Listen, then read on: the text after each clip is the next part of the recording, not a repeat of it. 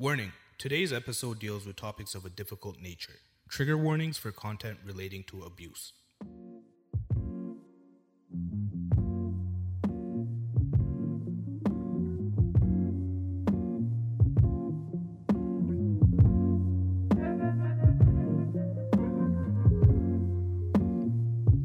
We don't make the mistakes that we used to. Drop. It's different on this track. Why are you moving like that? Because I'm feeling the vibe, man. That's that Priya Raghu vibe, bro. That's a pretty rugged vibe. Still Yes, straight. sir. Yes, sir. Big track. Very chill vibes on Even- this Friday night. Yeah, that's right. Bigger artist, though. Bigger artists. That's the 100%. voice of FIFA 20, if y'all don't know. Oh, yeah, that's Priya right. Raghu was featured as one of her songs Yeah, we on the had it cover on of here, FIFA 20. right? We That's had it right. on here. That's right. Of That's course, right. That's you know, we right. got the What was ears it? to the Good streets. Love? I It think? was Good Love. Good Love yeah. 2.0 to be exact. Yes. Once again, it's Engum Tamalan Give Tamlin. out here representing. A Tamil woman That's right. on the charts, you know, doing big things. Out in Europe too. Her and her brother have this whole movement that they got going on, which is pretty dope. They do their own thing, you know. That's Yeah, what I that's think what makes it them stand out as well too. You got to check out their covers on YouTube. Yeah. Like the acoustic covers, they're actually insane. They have like live artists playing in the background with real instruments. Yes. I'm a sucker for those covers. Yo, seriously, man. It's if you got ears and they work, you Yes. should be too. You know. 100%. Stay tuned because the After Hours show actually has a couple of those covers coming up very soon. We're gonna have our own little twist of an unplugged version, if you will, with some artists. Gotta get my vocals cords ready for that. That's right. That's right. But until then, ladies and gentlemen, we are back. This is Matt's. This is Cypher. And it's your boy Prodigy, ladies and gentlemen. What is going on? It's the After Hours show. Another Friday. Another Friday. It's the pre-show, 9 to 11 p.m. Once again, we're live on East FM 102.7. We're switching up the vibe a little bit tonight. And we're going to be speaking on a little bit more of a serious topic. I think it's been long overdue that we talk on subjects of this sort. And of course, we got two very special guests in the building tonight, representing a very important organization as well, coming out of the GTA and they're looking to address issues of systematic violence, intergenerational trauma, and all that stuff that's going on in the community right now. Especially within the Tamil community. Absolutely. For women as well, specifically. 100%. So without further ado, we're just going to go ahead and let these women take over here. This is Delani and Rubina. So we're going to describe a case study about a young Tamil woman named Janani, and this is a completely made-up name. So Janani is a 19-year-old young Tamil woman who lives in Scarborough. She went to university for something that she didn't enjoy, she didn't choose on her own, and now she's having a hard time attending classes, getting up in the morning to go for online school, keeping up with schoolwork, pretty much doing anything other than just staying in her room, staying in bed as much as possible. She's also questioning her sexuality, and she's dealing with something called hidden homelessness, which we'll talk about later. But basically, from the outside, she doesn't look homeless, but her living situation says otherwise.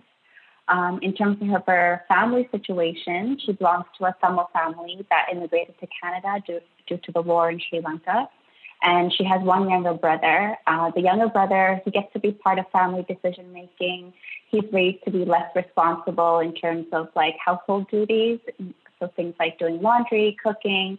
But he's also taught more life skills like driving and taking care of his finances. And he's able to go on trips away from home, whereas Janani has to stay home all the time. She also has a couple of uncles who step in to do the parenting because the father is absent emotionally. He's working a lot.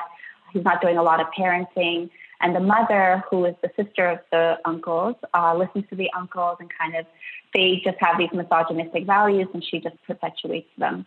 So throughout her life, she grew up with witnessing physical, mental, emotional abuse by her father towards her mother. So this is like an everyday life for her. So she's seen that happening over and over again in her life. So her father pretty much like checked out of her life, doesn't contribute much to her life, and doesn't take part in like even communication or building a relationship. So her mother pretty much shifted the caregiving responsibilities to her, saying that since the father's not like that much around, that she's the one that needs to take care of the brother.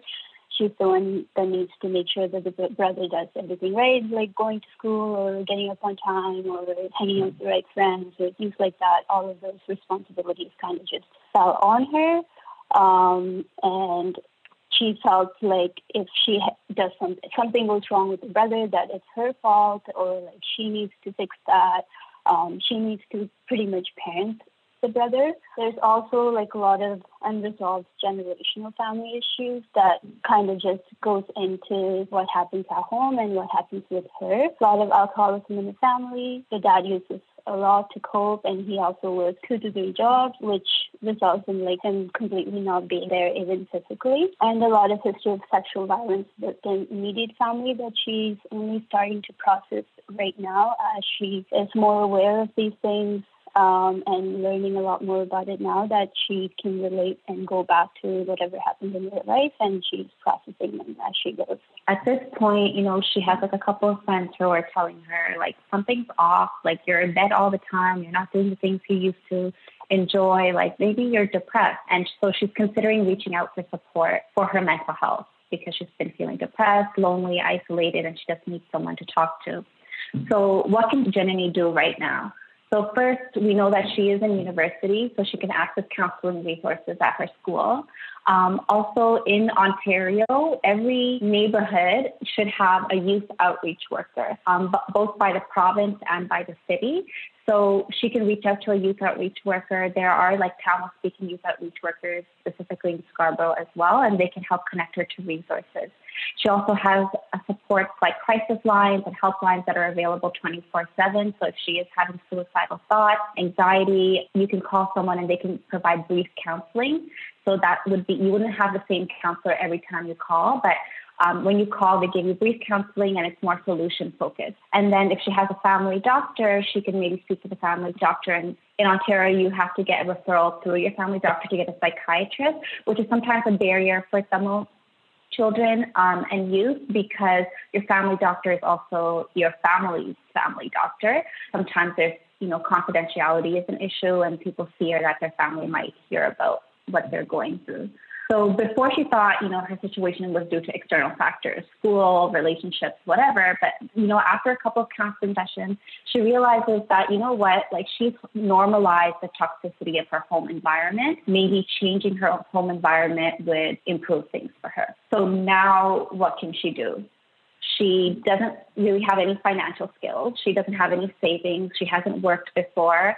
She hasn't lived outside of her family's house before, and she's not ready to take on a full-time job.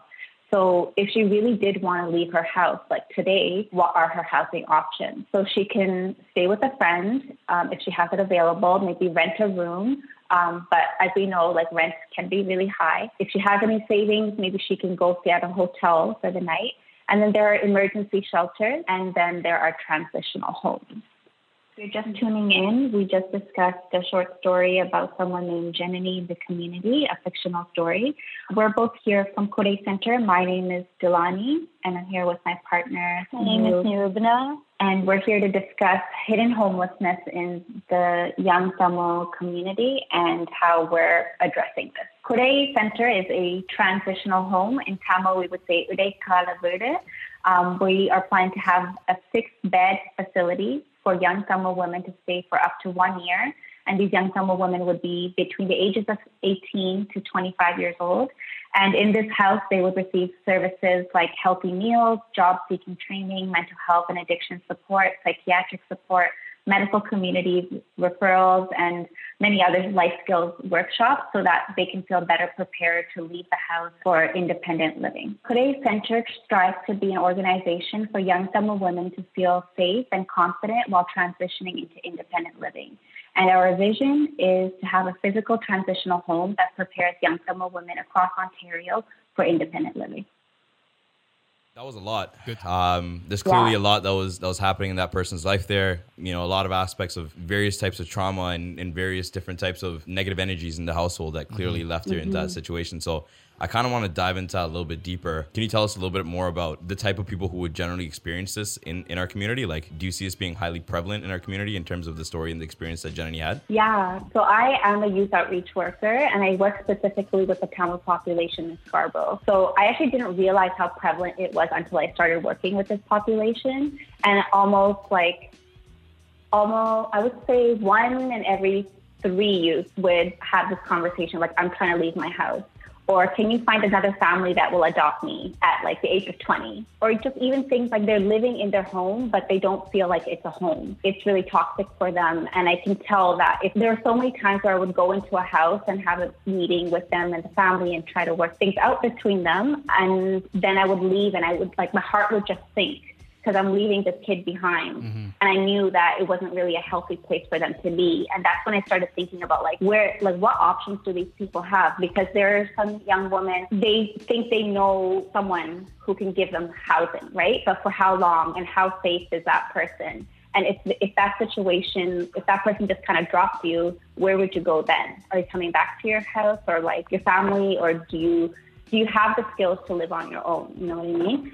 So I think it is really prevalent, and it's something we need to start addressing. Yeah, plus the temporary situations like emergency shelters, renting a room and staying with your friends works out if they're in an unsafe situation and they like need to get out of it right away. Those things can work out on the spot, but for a long term, they become a risk factor for homelessness as well, because they're not stable and they have to keep moving around, and that also then leads them to end up homeless. So we want like a more of a long-term solution rather than a temporary short-term.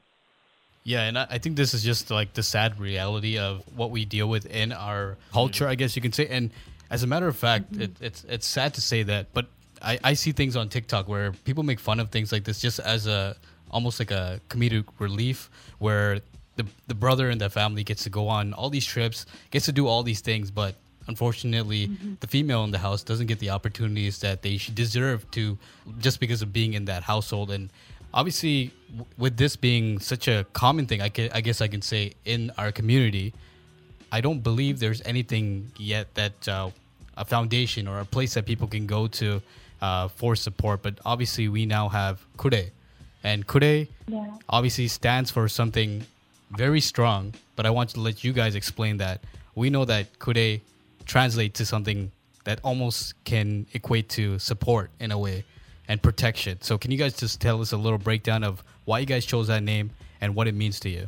Yeah, so, well, Kure is a Tamil word and it means umbrella. And I guess when you think of umbrella, it's something you don't always pull out, right? But you pull it out when you need protection from the rain.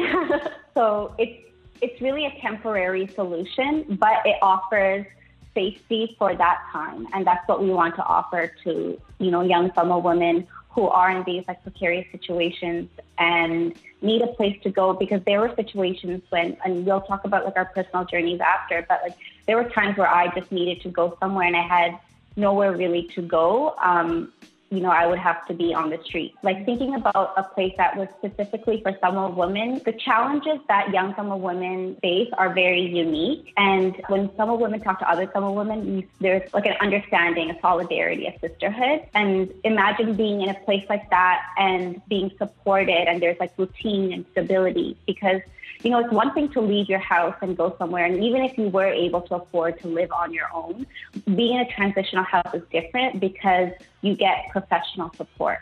Yeah, definitely. And I think that differentiation is key, right? Especially in our community, because I had a conversation with one of our partners here in the team earlier before we even stepped into the studio, and we were talking about how, we all find comfort, or there's that stereotypical comfort found within the four walls that we were born and raised in, right? And For it's sure.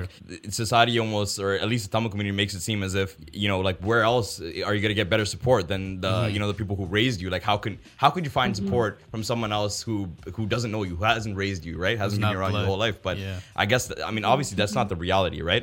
Not every conversation could be had with a parent. Not every conversation could be had with a sibling. Sometimes you really do need to have that conversation with someone who's, completely unbiased and would have no opinion. Sometimes you just need that ear, right? So in terms of kind of emphasizing that, can you tell us a little bit more like about Kure in terms of how those resources differentiate, right? Like what is someone going to be able to get out of Kure that they can't get from their own home environment? And why is it so important to have this transitional home? It's getting the support from the existing services, but also in a way that it kind of applies to the Tamil community and applies to the culture and the intergenerational trauma. Like I work in a residential facility for like young people as well, but 90% of them are Caucasian. So like I can't imagine me being Tamil and seeking treatment there and being supportable, because half of the like things that they do or talk about, it's great stuff, but does it apply to a kid growing up in a Tamil household?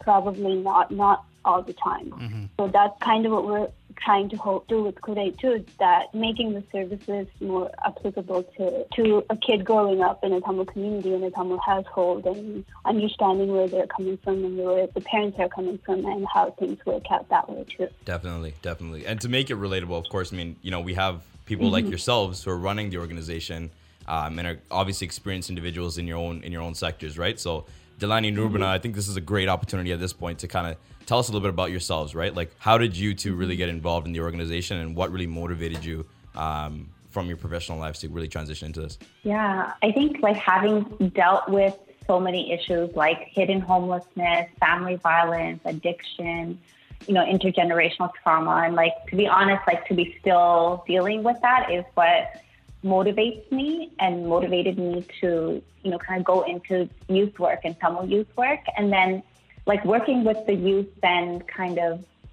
humbled me, because I was like, whoa, like there's so many of us. And it's like, I was kind of naive, and I thought, you know, maybe people from, you know, the 80s and 90s had like a unique set of issues, but it's actually kids who are like 13, 14, 20 years old right now that are still dealing with the effects of being Tamil and being the children of traumatized Tamil parents. Homelessness for me was living in a house where I felt like I couldn't come out of my room. Like my room was my safe space. And even then, I didn't really feel like I had privacy. And, you know, I don't know if I feel like a lot of Tamil parents don't understand the concept of boundaries, but even like with siblings, right? So it was really important for me to establish that safe space for myself. And like there was a time before when I moved out and I was living alone, but because I hadn't learned healthy relationships and boundaries and communication, I was kind of reliving certain traumas at that time, which is why I think a transitional house where, you know, you wake up at a certain time and you eat at a certain time and you're learning employment skills, communication skills. You know, some people have never even thought to get a diagnosis from a psychiatrist for something they've been dealing with all their life. So this could be a place where they receive that type of support. And when they come out of the house, they might be better prepared. So it was actually like during lockdown and quarantine, and I was still living with my family, that I was like, I really, really want to create something for myself and for other young Tamil people. And I started drawing like this apartment with like a bunch of windows and visualizing this independent type of living, and a place where people don't have to stress about, oh, I have to pay rent and how am I going to put food on the table and how am I going to make it through life? I'm only like 20 years old and I can't go back to my house and I've already ruined my family's honor. There's so much going on. So around this time is when I met Nirubana online, and we were discussing something else, and then she told me she was actually working at a residential center, a treatment center for youth, and that she's a residential counselor. So I was like, whoa, wait a minute. Can we do this? Can we create a Tamil transitional home together? And she was like, yeah, like I really, because she's living in Ottawa, she doesn't get to work with the Tamil community as much. So that's kind of where we connected. And I'll let Nirubana say her side of the story. Fun fact, me and Delaney haven't met in person yet. So we've been doing this through Zoom all along. Wow, that's crazy. Yeah. That's amazing. But where it motivated me to start this, because like I already said, where I work, everybody, like 90% of the population I see is Caucasian, and I haven't seen one brown person walk through that door to like seeking help or getting that service, which kind of made me question and also made me kind of mad, because it's not that the problem doesn't exist in the community, but there's a lot of these services, and these services aren't capable of supporting our community like in that way either. So that's why it's like, okay, let's create something for us where we can break that barrier to it, and we can create that awareness for other services and teach the other services how to serve the community as well, not just us doing it, but also kind of creating that awareness for other services too, right? So from a personal perspective, like I'm familiar with hidden homelessness and growing up in like what you call a brown foster care, because I grew up in,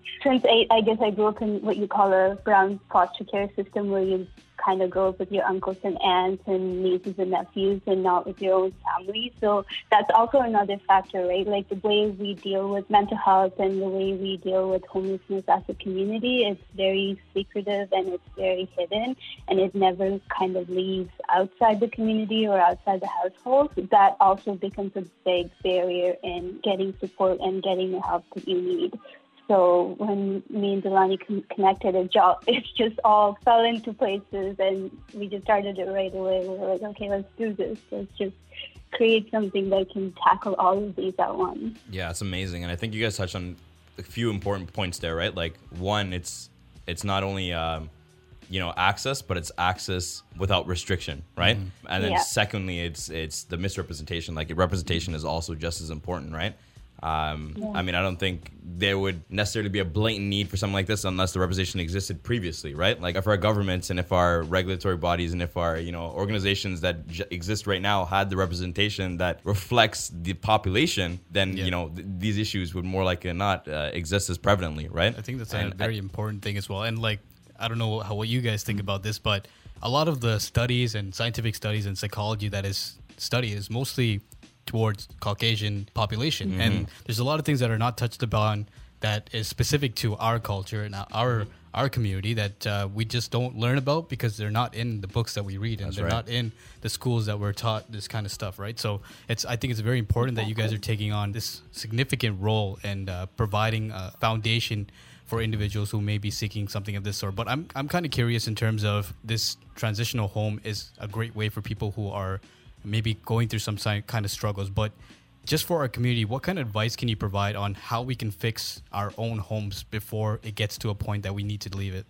Well, I'll give an example of like a family that I'm working with. And I was initially called into the home to work with the young woman. She's like a young teenager. And I will go into the room to talk to her because she doesn't want her parents to hear what she has to say. And then I'll leave the room and I'll come into the living room, and the mom will start to talk about her issues. And she'll talk about like her husband like hitting her or like pulling her hair or like saying mean things to her, stuff like that. And I'm like, okay. And I'm in my head, I'm thinking like, am I supposed to report this to CAS? Like, is there domestic violence issues here? Is there alcoholism in the family? Like, I'm trying to make sense of all of that. Is there assault? What kind of resources do I give the mom? Then I'm leaving the house or this apartment. I'm going to the elevator, and the dad starts to follow me outside. And he's following me all the way down to the lobby, and he's talking about his issues. And he's like, "Nan kalikratakinakalilla, nan aroda poi kalikrade, allam like pangalakadan support stuff like that." And because, so it's like multi-layered. And within one family, everyone has their own different issues. And then the parents have their issues from their parents and their parents, right? And throw in a genocide and a war and immigration and adapting to a climate that your body wasn't even used to. Like all this stuff gets passed down. And, inevitably we're going to pass this down to our kids too, right? And like Niruban and I always talk about how we're not going to be around, we're not going to be alive to see the effects that Hooday will have within our community and society, because it's going to take so much healing within different generations, right? To tackle the misogyny in our communities or the poverty or even just grieving our dead ancestors. Like, who has time to think about all of that? But we're carrying that pain and we're like projecting it onto one another. There's just so much there.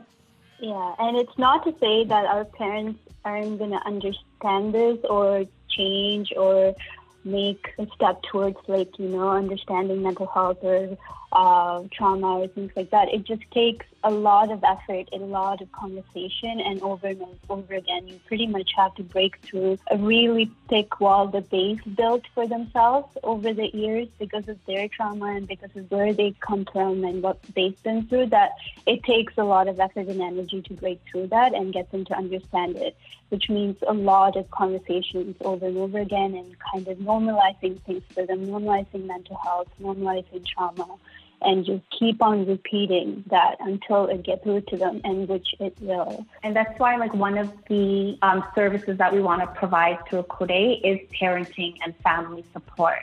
So it's not just about taking a young person away from their family, but, you know, supporting them to maybe like rebuild and reconnect with their families, or even working on prevention before it even gets to that point, right? Like educating our parents on what are feelings. Like, we all have feelings. You know, it's not a non-Tamil thing to feel and to express and communicate.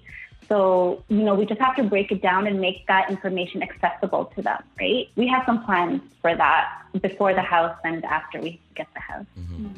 And the research point that you brought up earlier is important too, and that's something else we're working on, because, you know, through our work, we realize, like, it's evident our community needs something like this. But when we want to go to the government to ask for, you know, millions of dollars in funding to build something like this, we're going to be faced with the question, like, show me the proof, like, what's the evidence? But, you know, a lot of evidence is, it stops with South Asian, right? Or racialized young people. There isn't a lot of research that's Tamil specific, so we also want to conduct research as well. So I mean, of course, with the research too, it's just because it's also part of the fact that we haven't been here so long and our population is growing. So all the more these resources will only help for the future as well too. You know, not just today, but in the long term. Definitely. Exactly. And especially because you do touch on intergenerational trauma and these challenges, like it's even from your explanation, it's something that we're just gonna have to like unlearn and keep learning going forward, and it's clearly not going to just stop with it. So you guys definitely have a big job ahead of you in terms of what you're trying to do right now. It's definitely no small feat, but we're with you guys all the way, and I think it's much needed in our community. It's long overdue as well. There's a few things that you guys touched on during the story about Janani that, you know, kind of took me back a little bit and made me rethink maybe just, you know, as a Tamil male, right? And like, it was the little things that you said, you know, being able to, you know, step out of the house. It's the freedoms, right? Being able to set up, you know, your own personal finance, being trained early in life, or like being taught early in life to be conscious of those things, or to be able to prepare for those things, right?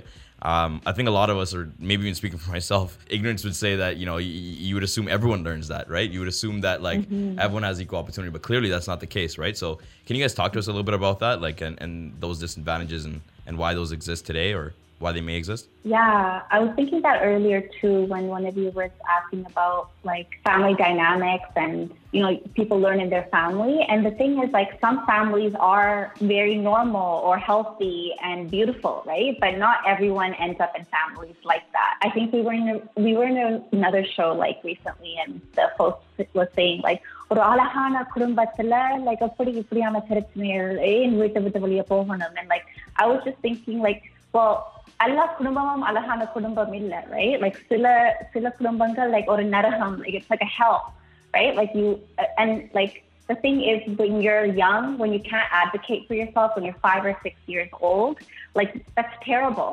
And you know, I think genuinely everyone is doing their best, but again, it comes down to what education the parents have, right? Like maybe the parents don't know how to budget. Like there are a lot of families that are struggling because they don't know how to manage their finances. So they're not able to pass that down, or they don't share it with there's like very gendered type of thinking within the family. So the girl doesn't have to learn about this, and, you know, eventually she'll get married off and someone else will look after those things for her. And it's a way of kind of like controlling as well. Yeah, it's also more of like not knowing how to deal with most of those things too, right? If you see your kids struggling, you might not know how to deal with that. You might only know how to deal with it in terms of how your parents dealt with you. So it's also kind of passed on and kind of prioritizing things, because I think for our community and for our families, the priorities are different, where like mental health or dealing with your emotions or dealing with your feelings and feeling happy or finding yourself, finding happiness is not the priority for most Tamil households. It's more like, are you going to school? Are you going to be successful? Are you going to be financially happy, or like get married or have kids? Or like those things have still hold a big importance in Tamil communities and our families, and those are still the priorities from like the parents' generations, right? So now that the priorities have changed for most of our generations, it's so hard for the older generation to kind of comprehend that and tackle that and understand that. Yeah.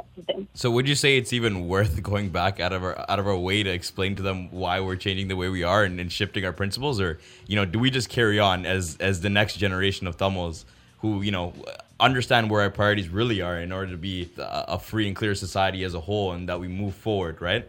Do we really go out of our way to go back and have to stress those importances to these people who see it the old way, or do we just move on?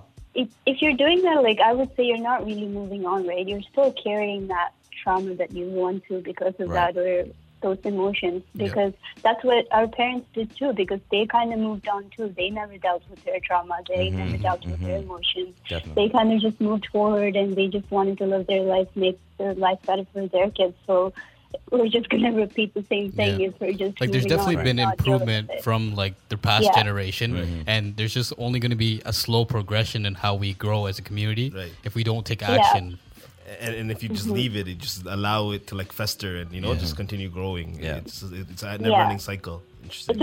It's really hard conversation to have, like conversations, not just one. And it's difficult and awkward sometimes because it's not easy talking to your parents about how I feel and how happiness is the most important thing for me, or feeling self-love or self-care. Those are not like comfortable topics to talk about with your parents. Right. Obviously, like in the Tamil community, but that's what needs to happen. Those uncomfortable, awkward conversations need to happen, even for our parents to kind of come to that reality and come to that like understanding of, okay, this is the reality now. This is what's normal. So we have to normalize it for them so they can like better understanding of that and move forward with this rather than just leaving them behind. I would also say that as much as it's important to help, our parents or the older previous generations understand, we have to also like pick and choose our battles, right? Like when we're dealing with homelessness or, serious struggles in our life, we have like a finite amount of energy and time and resources. And often I think it's important to take care of ourselves first because those can be really taxing, exhausting conversations as well. And there's only so much we can do outside of ourselves. Like I think we really only have control over ourselves at the end of the day. So it's important to prioritize that, because I find that a lot of young people feel like they've given so much already, to their parents and their expectations. And sometimes I also find that when the child or the young person does move away, just taking that action itself starts to normalize it for the parents more than any amount of talking does. Fair enough. Another thing we also want to touch on as well, too, that came up quite a bit actually in your earlier conversations, is hidden homelessness. I don't think that's a term that you hear too often. Do you guys want to give us a breakdown on what that means and what that problem is, essentially? So, like homelessness, as you understand it, or anybody understands it, it's like what you see on the streets. People without houses or people without families, just out on the street.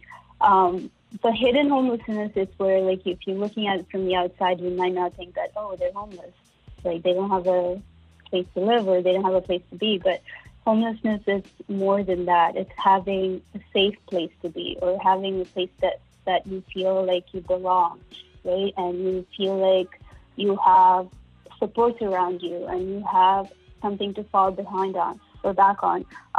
So the hidden homelessness is something that none of that exists. You might be in a house, you might be surrounded by some people, but you might not feel safe being there. You might be at risk like 24/7, and you're always looking to leave, or you're always looking to just escape, and you have no one to call or no support around you to walk you through that. So that in itself, it's like you don't feel like you belong there, and you feel like you just need to be somewhere else. So at the end of the day, that's homelessness too. So it's pretty much on a spectrum.